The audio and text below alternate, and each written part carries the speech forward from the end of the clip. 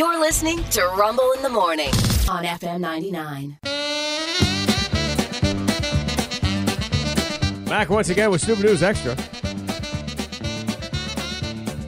Takes place in Texas today, where police said they finally apprehended that reckless driver in the Walmart parking lot, the reckless driver that struck two other cars, but were surprised when they pulled over the vehicle and found it was being piloted by a dog. Oh, no.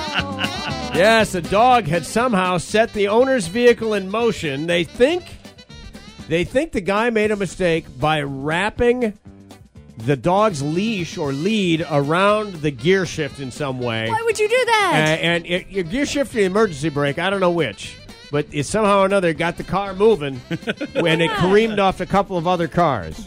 Yeah. While his owners were out shopping, the dog became antsy and bounced around the cab, setting the truck in motion, they say. He was wearing a leash. Investigators believe it got caught on the emergency brake and released it. Oh, That's the man. plan. Oh. Yeah. Dog knew what he was doing. Yep. One of the victims that saw the crash was shocked to see that there was a dog driving the vehicle. He said he attempted to get out of the way as the truck, I guess it was a pickup truck, barreled toward him, but was unable to avoid an accident with the dog.